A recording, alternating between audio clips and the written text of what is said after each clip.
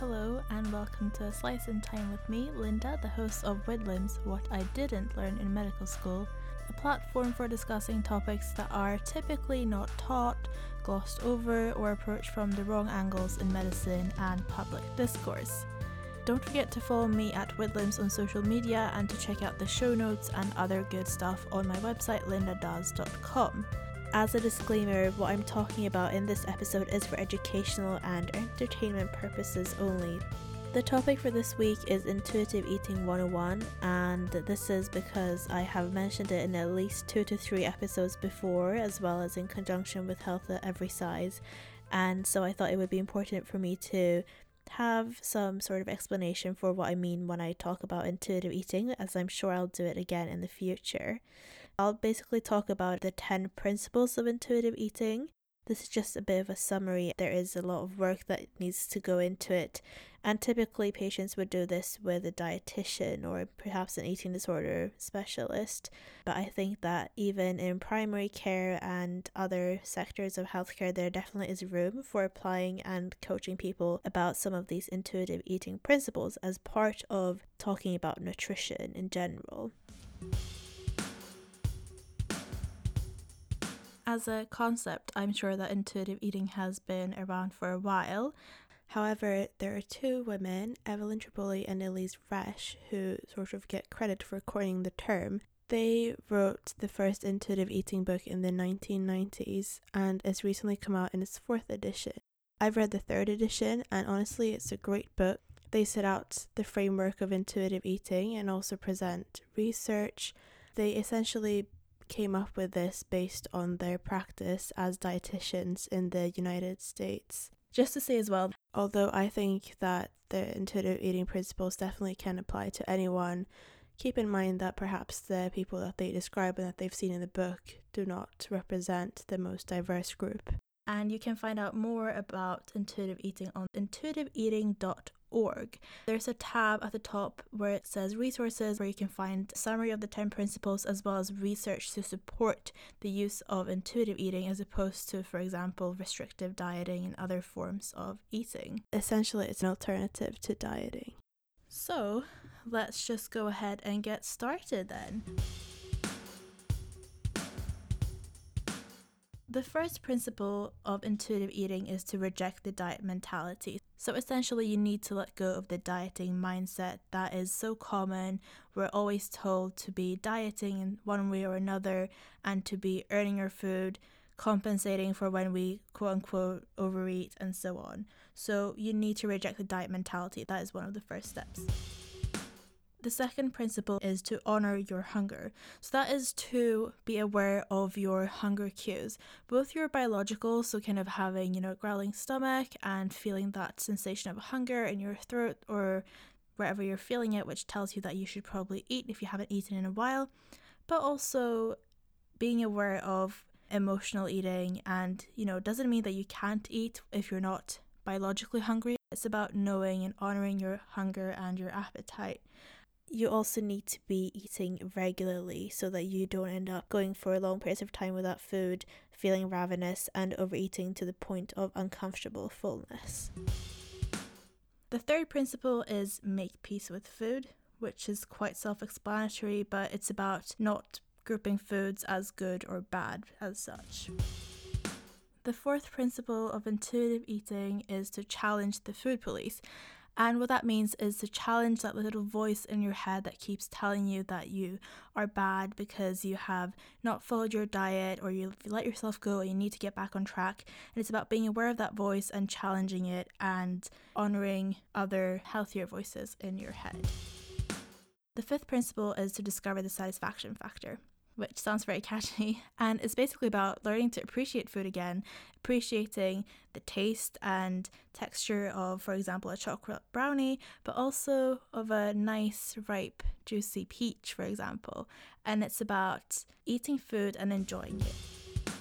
The sixth principle is to feel your fullness. That can be quite a tricky one, but it's being aware of, when you feel like you've eaten enough, and that's about what the right amount is for you. And there's too much to go into in the short summary, but definitely check out more if you're interested after listening to this episode. The 7th principle is to cope with your emotions with kindness.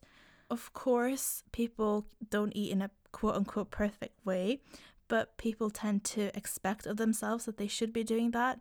And so, for example, the food police voice might tell you that you've been bad for having cake when you were at a birthday party or even just at home doing nothing, and you feel like you shouldn't have been doing that because in fact you should have gone to the gym instead or something like that. And it's about being aware of these feelings and being kind to yourself.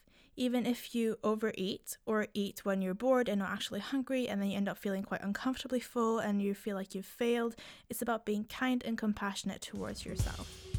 The 8th principle is to respect your body. And that is really about stopping comparing yourself to others, and it's about making peace and accepting what you look like. And I'm a big advocate for self-acceptance and body acceptance. I definitely think it would be great and ideal if we could all promote and have self-love as our goal, but for most people there is quite an ingrained hate and struggle.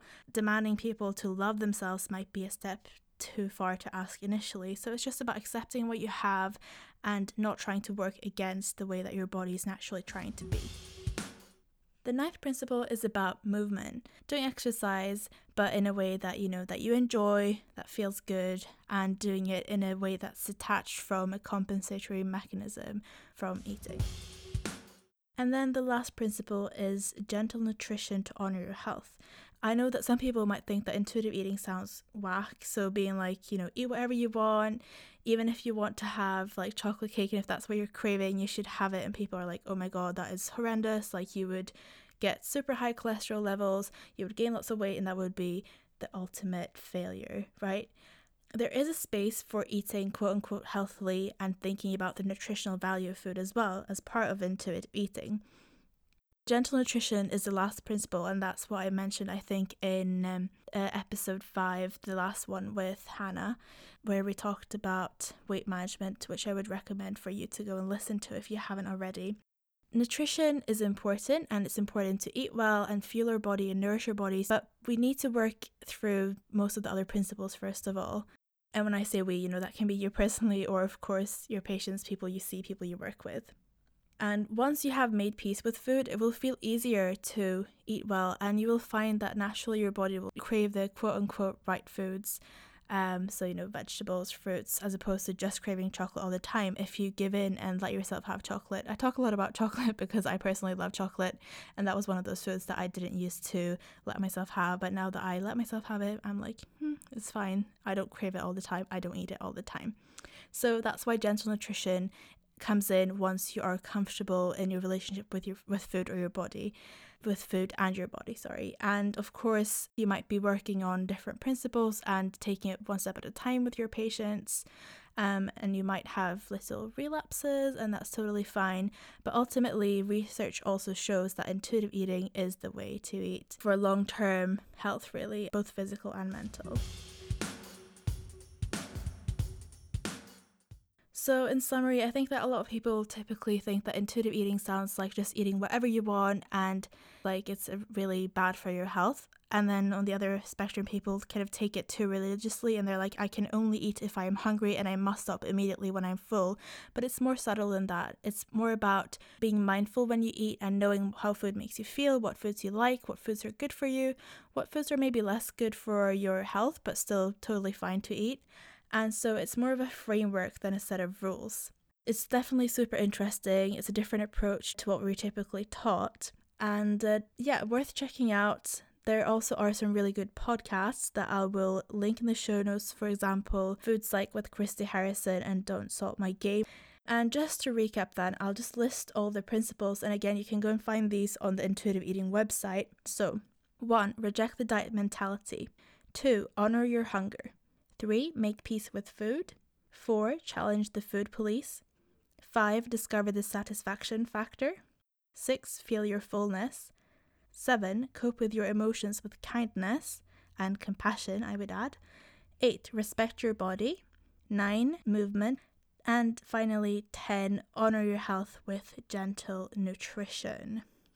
In summary, I think intuitive eating is something that is really important for us to know about because many people in society have issues with their eating and food habits just because of the environment that we're in. It's very conducive to eating in a non-mindful way, in a way that's not nourishing us and that's not leaving us satisfied. We know that diets don't work and intuitive eating is a great alternative. If you're interested in hearing more, I would strongly recommend that you go and listen to episode 5, where Hannah and I spoke about weight management, as well as read the show notes for that. You may also wish to refer back to episode 4, where I spoke about how important it is to make sustainable behavior changes because otherwise they just won't last, and intuitive eating again fits in with that. So I hope that intuitive eating is a little bit more clear to you. There is a lot more to be said about it, so definitely go check out the show notes and explore a bit more. Please do share this podcast episode or podcast in general with friends and family or people that you think might enjoy it. It's quite hard to market a podcast, so I would really appreciate word of mouth helping me to spread it. And definitely follow me at Woodlands on Instagram, and I'll see you next week on Sunday for a longer podcast interview. Thanks for listening.